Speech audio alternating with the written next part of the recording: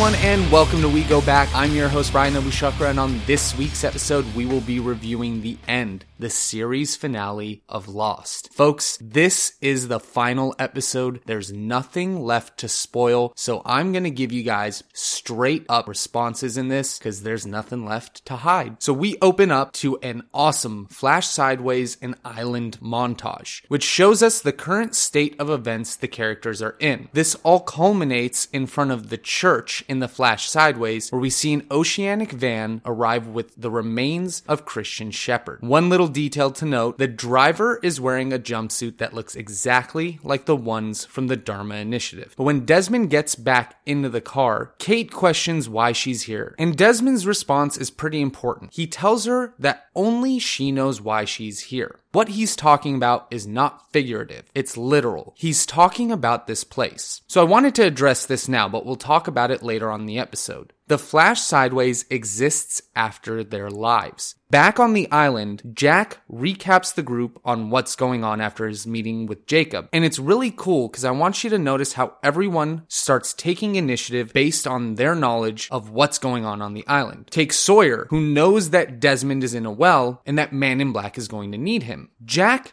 doesn't know that fact. And rather than Jack trying to do everything himself like we've seen him do in the past, he allows Sawyer to take that responsibility and go get Desmond. This brings up a very important part of Lost that we haven't really been able to dive deeply into in the past. All of the characters in Lost are pieces on a giant game board of the battle between the Man in Black and Jacob. Each one of these candidates all have been brought to the island for the specific purpose of correcting Jacob's mistake. So when you put it into context with the show and what we hear over and over from characters like Locke that they're supposed to be here, we're really starting to see how all of this has come into play. Back in our Flash Sideways, in the scene where Hurley's picking up Charlie, I love that there's a little bit of that old school Hurley humor when he shows Sayid the trank gun to try to get him to remember. And then when Charlie opens the door, if you notice his knuckles have the word fate on them. This will take us back to the jungle, where there's a very important conversation between Jack and Kate. He tells her that he took the job because the island is all he has left. This is very similar to Locke, who came to the island with nothing left outside of it. So Jack has really taken this position of a hybrid version of Locke and himself. However, Kate's response is really important here too. She explains to him that nothing is irreversible, which is the same thing he had told Locke in the Flash Sideways. Moving along, we find Sawyer at the well, eavesdropping on Man in Black, and even though he gets caught, you notice that he uses his skills to gain information from the Man in Black. He gets him to confirm his plan to destroy the island, and he also outs his intention to Ben. So again, we're seeing these pieces use their strengths. And this will take us into our Flash Sideways where Miles spots Sayid at the benefit concert. And this really starts putting things into motion because it guides James to go check on Sun and Jin, which again continues to push all these characters to cross paths.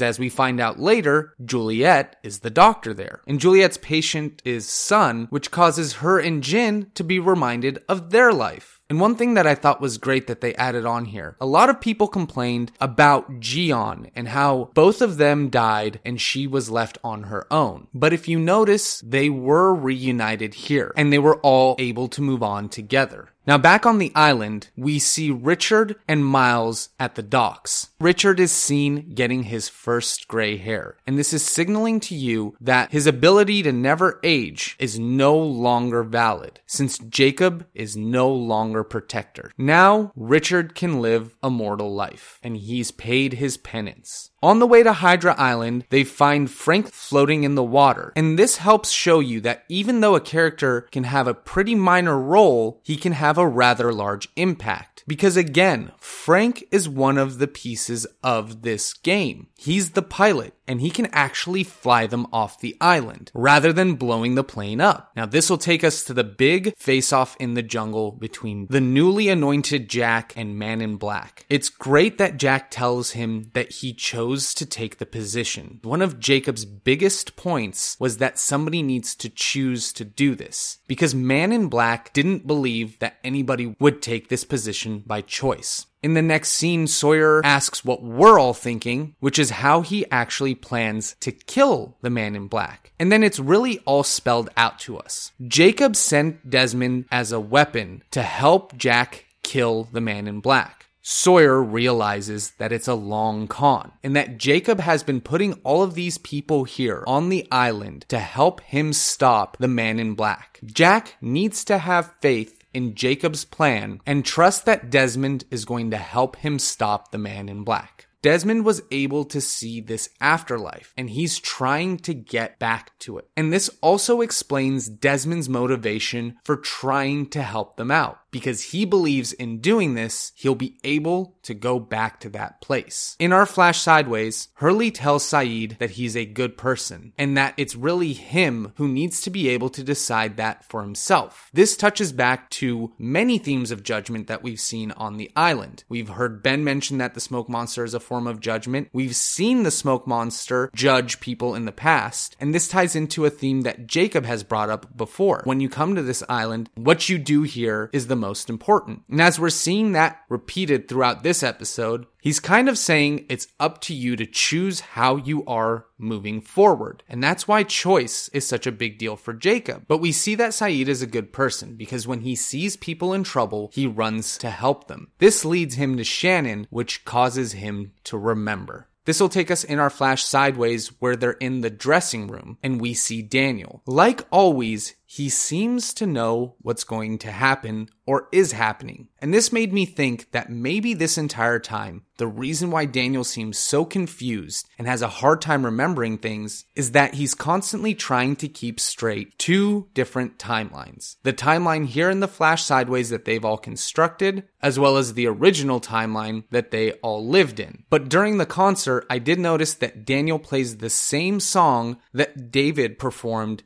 during his recital. And it's also the same song that Daniel played when he was a child. Back in the heart of the island, we see Desmond pull the plug and cause the light to go out. This surprises Desmond because, as I mentioned earlier, he thought it would take him back to that place. But what it really does is it causes the Man in Black to be mortal, because when Jack attacks him, we see blood coming from his mouth. Earlier on, when Kate had dumped a bunch of bullets into him, they passed right through him. But here we can see that these rules no longer apply. Back in the jungle, in the scene where Desmond's being lowered into the heart of the island, I think it's really ironic that Jack and Man in Black are the ones looking down basically into another hatch. But one thing I found interesting here is that just like Jacob, Jack's main antagonist wears the mask of another person. For Jacob, it was his dead brother. For Jack, it's Locke. And now back in our flash sideways, we see Eloise, whose character has always been really confusing throughout the show. But if you look at her here, she fully understands the situation at hand. And that's because she does. And she always has. She knows that they are in a fabricated space where everything is happier for them. But she doesn't want to leave this space because she's getting everything that she wants. And the reason she's talking to Desmond here is because she's afraid he'll take Daniel with her. And that's everything she's ever wanted, is to be able to spend time with him. But if you look at these conversations in that context, these flash sideways make a little bit more sense. In this scene, we also see Kate, Claire, and Charlie finally able to remember, all being connected by Aaron, who is also in this place with them. So this answers whether or not Aaron moves on with his mother. Back on the island, if you notice, everything is shot a lot darker. We also see that the island is slowly being destroyed. This gives us the final big showdown between Jack and Man in Black. And in this scene, we see Jack stabbed where his appendix would have been. And if he hadn't had it removed on the island in season 3, he would have died. Just like Locke, who when shot by Ben would have died if he didn't give his kidney to his father. So again, drawing more parallels between how Jack is now and Locke. This creates the opening for Kate, who shoots Man in Black and then gets kicked off the cliff. And I want to give a shout out to Ryan, who pointed out that he lands on the the cliffside and never leaves the island. This will take us into our flash sideways where we see a post-op John, and he remembers his life because he's starting to have feeling in his legs. A small detail is that this time his left foot is the one that wiggles, whereas previously we had always seen him move his right. I don't know if there's much significance to that, but it made me think that on the island he was cured by the island, whereas in the flash sideways he was cured by science. So we're sort of seeing John Locke coming to the same conclusion that Jack does on the island. And when Locke remembers his life, he points out to Jack that he doesn't have a son. And it's great that he's the one that does this, because he was always the one throughout the series challenging Jack to look at things differently. So when he tells him that he hopes somebody does for him what Jack just did, he's talking about making him remember. So back on the island, we see everybody scoot on over to Hydra to try to get on the plane. But Jack stays behind to fix what Desmond turned off, now that the Man in Black is gone. And this is very important. Desmond was able to pull the plug because he resisted electromagnetism. But I think only the island's protector can give it its light. Back in our flash sideways, we see Juliet and Sawyer finally meet up. And Juliet basically explains what Jacob is trying to do on the island, when she tells him that if you unplug it and plug it back in, the candy drops right out. She's basically telling him it resets it. And this is what actually happens later on the island. But when the candy gets unstuck and she hands Sawyer the candy bar, we hear her say, "We can go Dutch," just like she did as she was dying on the island. Maybe in her dying moments, she was able to see the end. Moving along in the flash sideways, when Kate sees Jack after she's been enlightened, she tells him that she's missed him so much. So these flash sideways occur after they've lived their entire life. So when she sees Jack here, this is the first time that she's seeing him since he died on the island. And that's why she misses him so much. Back on the island, Jack tells Hurley that he should be the one to take over care of the island. This mirrors the same scene that Jacob had with his mother. The difference is that Jack tells Hurley that he believes in him, reciprocating that confidence Hurley gave him earlier in the episode. And then he passes care of the island on to him. And with that, Jack goes into the heart of the island. He finds Desmond, who thought he would have been transported into the flash sideways, showing us that there are no shortcuts. And then he admits that Jack is right, and again reiterates that all of this matters. Everything they're doing on this island matters. And before Desmond is hoisted up by Ben and Hurley, Jack tells him, "I'll see you in another life," which is kind of what the flash sideways have been. And I love that this one line could have so much weight here at the end. Now let's go to Hydra Island, where they're trying to take off on the Ajira plane. This scene helps to illustrate how Jacob had a plan in motion, because we had seen them building this runway in season 3. So not only was it a place for the Ajira flight to land, but it was also an escape route for the people that Jacob no longer needed on the island. So he gave them a way out. In the heart of the island, Jack replaces the cork and the water and light flows again. On the island, we see what Hurley's position has been throughout the entire series. He's told that to protect the island, he needs to do what he does best, and that's take care of people. And that's why I've always put a big